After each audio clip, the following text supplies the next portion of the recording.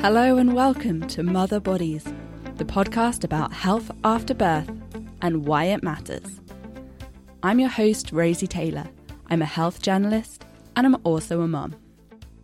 As a journalist, it's my job to ask questions, and I have a lot of questions about why postnatal health is such a forgotten corner of healthcare and why women and birthing people still so often don't get the care, support or treatment they need once they stop being pregnant.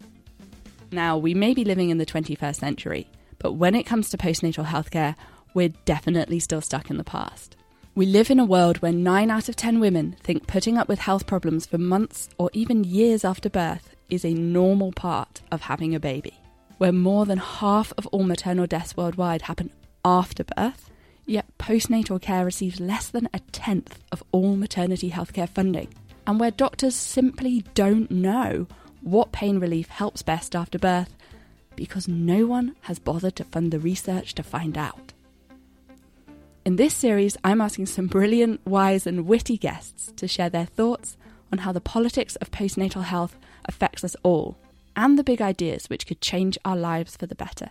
We know that the maternity services suffer badly from chronic underfunding, under-resourcing, not being prioritised generally. Somebody somewhere who has no real contact with parents or doesn't understand birth and the postnatal period is looking at numbers on a spreadsheet and deciding that services can be cut. If we were actually trusting women whenever they said, I'm sick, I'm in pain, and we were kind of starting from that default assumption that that was real, we would be investing in more research on these under-researched conditions. 5 times more money has been invested in one of men's health issues compared to all of the money that's invested in any hormonal-based issue for women's bodies, including breastfeeding. Most importantly, we'll also be sharing our own stories of health and recovery after birth and our honest experiences of motherhood. Because it's only by sharing our stories that we can empower each other to ensure we all know what to expect and to make sure we all get the care and support we need, both after birth and throughout motherhood.